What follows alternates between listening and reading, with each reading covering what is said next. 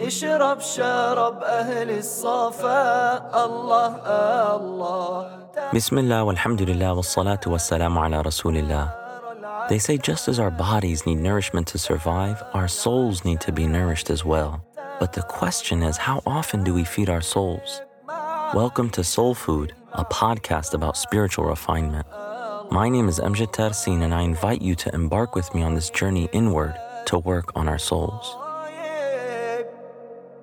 Assalamu alaikum and welcome to Season 5, Episode 2 of Soul Food, where we're going to look at the 7 obstacles that Imam al-Ghazali talks about in his book, Minhajul Abidin, The Path of Worshipful Servants. So in this episode, we're going to look at the 7 obstacles and what they are. We're going to look at the spiritual path. And finally, we're going to look at the glorious result. What is the result if someone overcomes these 7 obstacles and reaches the end of the spiritual path? So in the last episode, we talked about Imam al-Ghazali's unique way of explaining the spiritual path, right? He said in this book specifically that the request that he asked of Allah to inspire him to have a book that would have unanimous approval and great benefit, he said that request of mine was granted by the one who responds to the distressed when he calls unto him. He made me privy by his gracious favor to the mysteries involved, and he inspired me with a marvelous arrangement, the like of which I did not recall in any of the previous compositions dealing with the secrets of religious practices. So in this book, he highlights that there are 7 obstacles which lie between you and Allah to really being a refined and rarefied soul that is brought close to Allah subhanahu wa ta'ala. And if you are able to, through great effort and determination, and most importantly through Allah's enabling grace, His tawfiq, to get over these 7 obstacles, then you will taste the sweetness of nearness. And these 7 obstacles, inshallah, this is going to be the focus of Soul Food this season, and it's the focus of his entire book.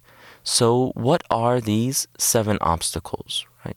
Imam al-Ghazali says that after you receive this divinely inspired urge that pushes you towards worship, the first obstacle that you will face is the obstacle of knowledge. So how do I come to know my Lord and Creator and what He wants from me? That's the primary question when it comes to the obstacle of knowledge. In order to overcome this obstacle, Imam al-Ghazali says that you have to reflect, ponder, and seek out answers from the scholars of the knowledge of the hereafter and seek their dua. And then you have to acquire the knowledge that indicates the existence of God and that God has blessed you and granted you all of these favors, and that He is deserving of gratitude and worship and devotion.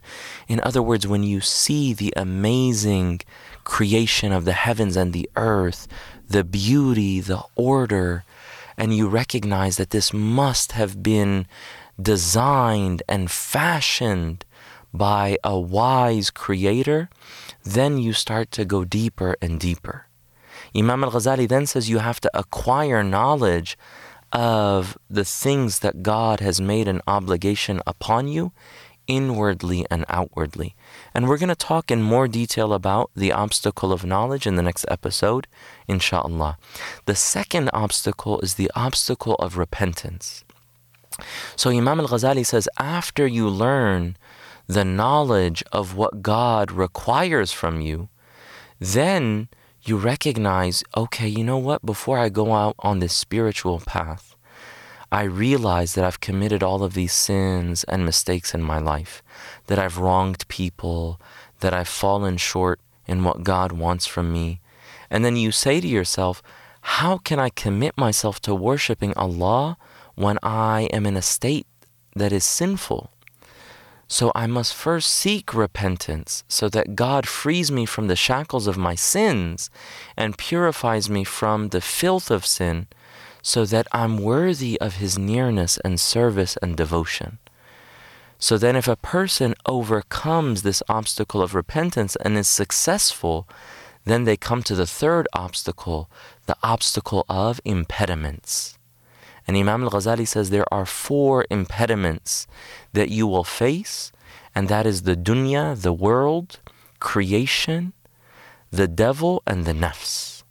That these will get in the way of you being able to dedicate yourself to worship. And we're going to go in detail, inshallah, of what Imam al-Ghazali says is the way to overcome those. The world, creation, the devil, and the nafs. If a person is successful, and inshallah may Allah grant you and I and all of us tawfiq in overcoming these through His generosity and grace, when you overcome that obstacle, then you face the fourth obstacle, which is the obstacle of hindrances. And these are another 4 things. The hindrance of provisions, so then a person starts to ask, where am I going to get provisions from?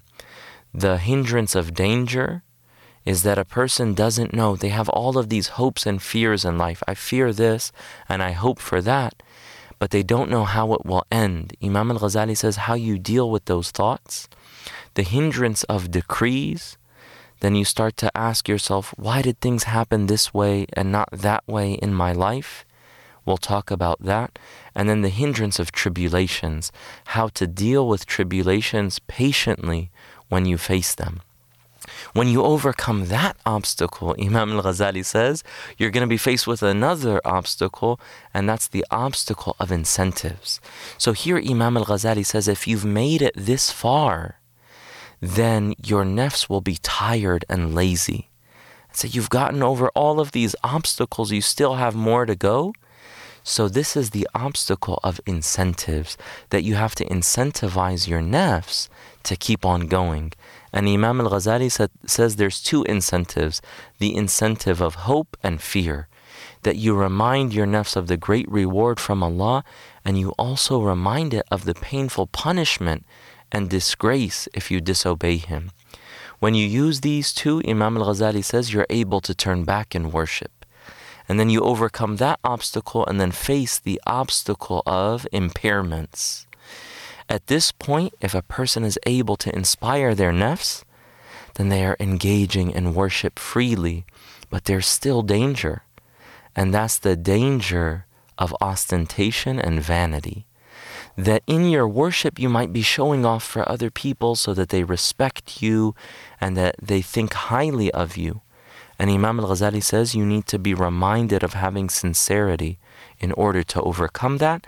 And in regards to vanity, that's when a person becomes impressed with themselves. Look at how well I'm doing. Look at how much I'm doing for Allah. Look at how good my prayer is, how good my fasting is, how many good deeds I may have. Imam al-Ghazali says this needs to be treated with knowing that the gift of tawfiq, the gift of God's enabling grace, only came from God Himself and not from you, so that you're able to keep your perspective straight. And then finally, the 7th and last obstacle is the obstacle of praise and gratitude. Imam al-Ghazali says if you've made it this far, then the servant is swimming in the immense ocean of Allah's favor and blessings. And he says the way to not fall out of favor at this stage is to overcome it through praising Allah and thanking Him for everything that He has given you, and thanking Him for the blessing of nearness to Him and the blessing of tasting the sweetness in His worship. Imam al-Ghazali says if you overcome this obstacle, then you will experience the result. And this is what it's all about. And this is what we have to keep in mind. And really, when I was reading this section from Imam al-Ghazali's book, I was overtaken by the beautiful description that he had. And I really wish that everyone could learn this about Islam and could learn this, that this is the goal of everything that we're doing. And that it's not just about empty forms, but it's about this result. Imam al-Ghazali says, then you are entered into the flood of God's grace, the desert of yearning and the courtyard of love. Then the servant is entered into the garden of gnosis and the garden of contentment and intimacy with Allah subhanahu wa ta'ala. Then he is given the rank of nearness, the seat of intimacy, and being granted gifts and honor from Allah subhanahu wa ta'ala. Imam al-Ghazali says, his or her body is in the world, but his heart is in the akhirah. His heart is with Allah. The angels will greet him and tell him of his Lord who is not angered with him, and taking his soul from this temporary life into the divine presence and everlasting gardens. He will see for his own weak and impoverished soul that he has been given a great dominion and immense reward in the hereafter. Imam al-Ghazali says, what an exalted happiness, what a lofty dominion, what a felicitous servant, an envious state, an honored status. So blessed is he, and what a good ending. In other words, if you are able to become a purified soul, if you are able to overcome these obstacles, then you will be in a state which no eye has ever seen, no ear has ever heard, and has never crossed the human imagination. The righteous, they used to say that if the kings and the sultans of this world knew the pleasure that we experienced in our night prayer, they would try to kill us for it. They would try to take it from us, even if they had to take our lives. That when you experience the sweetness of nearness to Allah subhanahu wa ta'ala, nothing in the world can compare to it, because it is a sweetness that you are experiencing with the very essence of your being, with your soul. So we ask Allah, the generous and merciful, that He bless each and every one of you, and that He blesses all of us with this favor and with this reward and with this honor.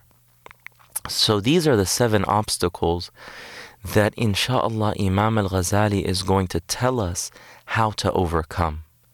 So inshallah we ask Allah for tawfiq, and this is what the season of Soul Food is going to cover. And a lot of it is intense, but inshallah with Allah's assistance and support, and following in the footsteps of the blessed messenger sallallahu alaihi wasallam, will be able to achieve great things, inshallah. So that brings us to the call to action.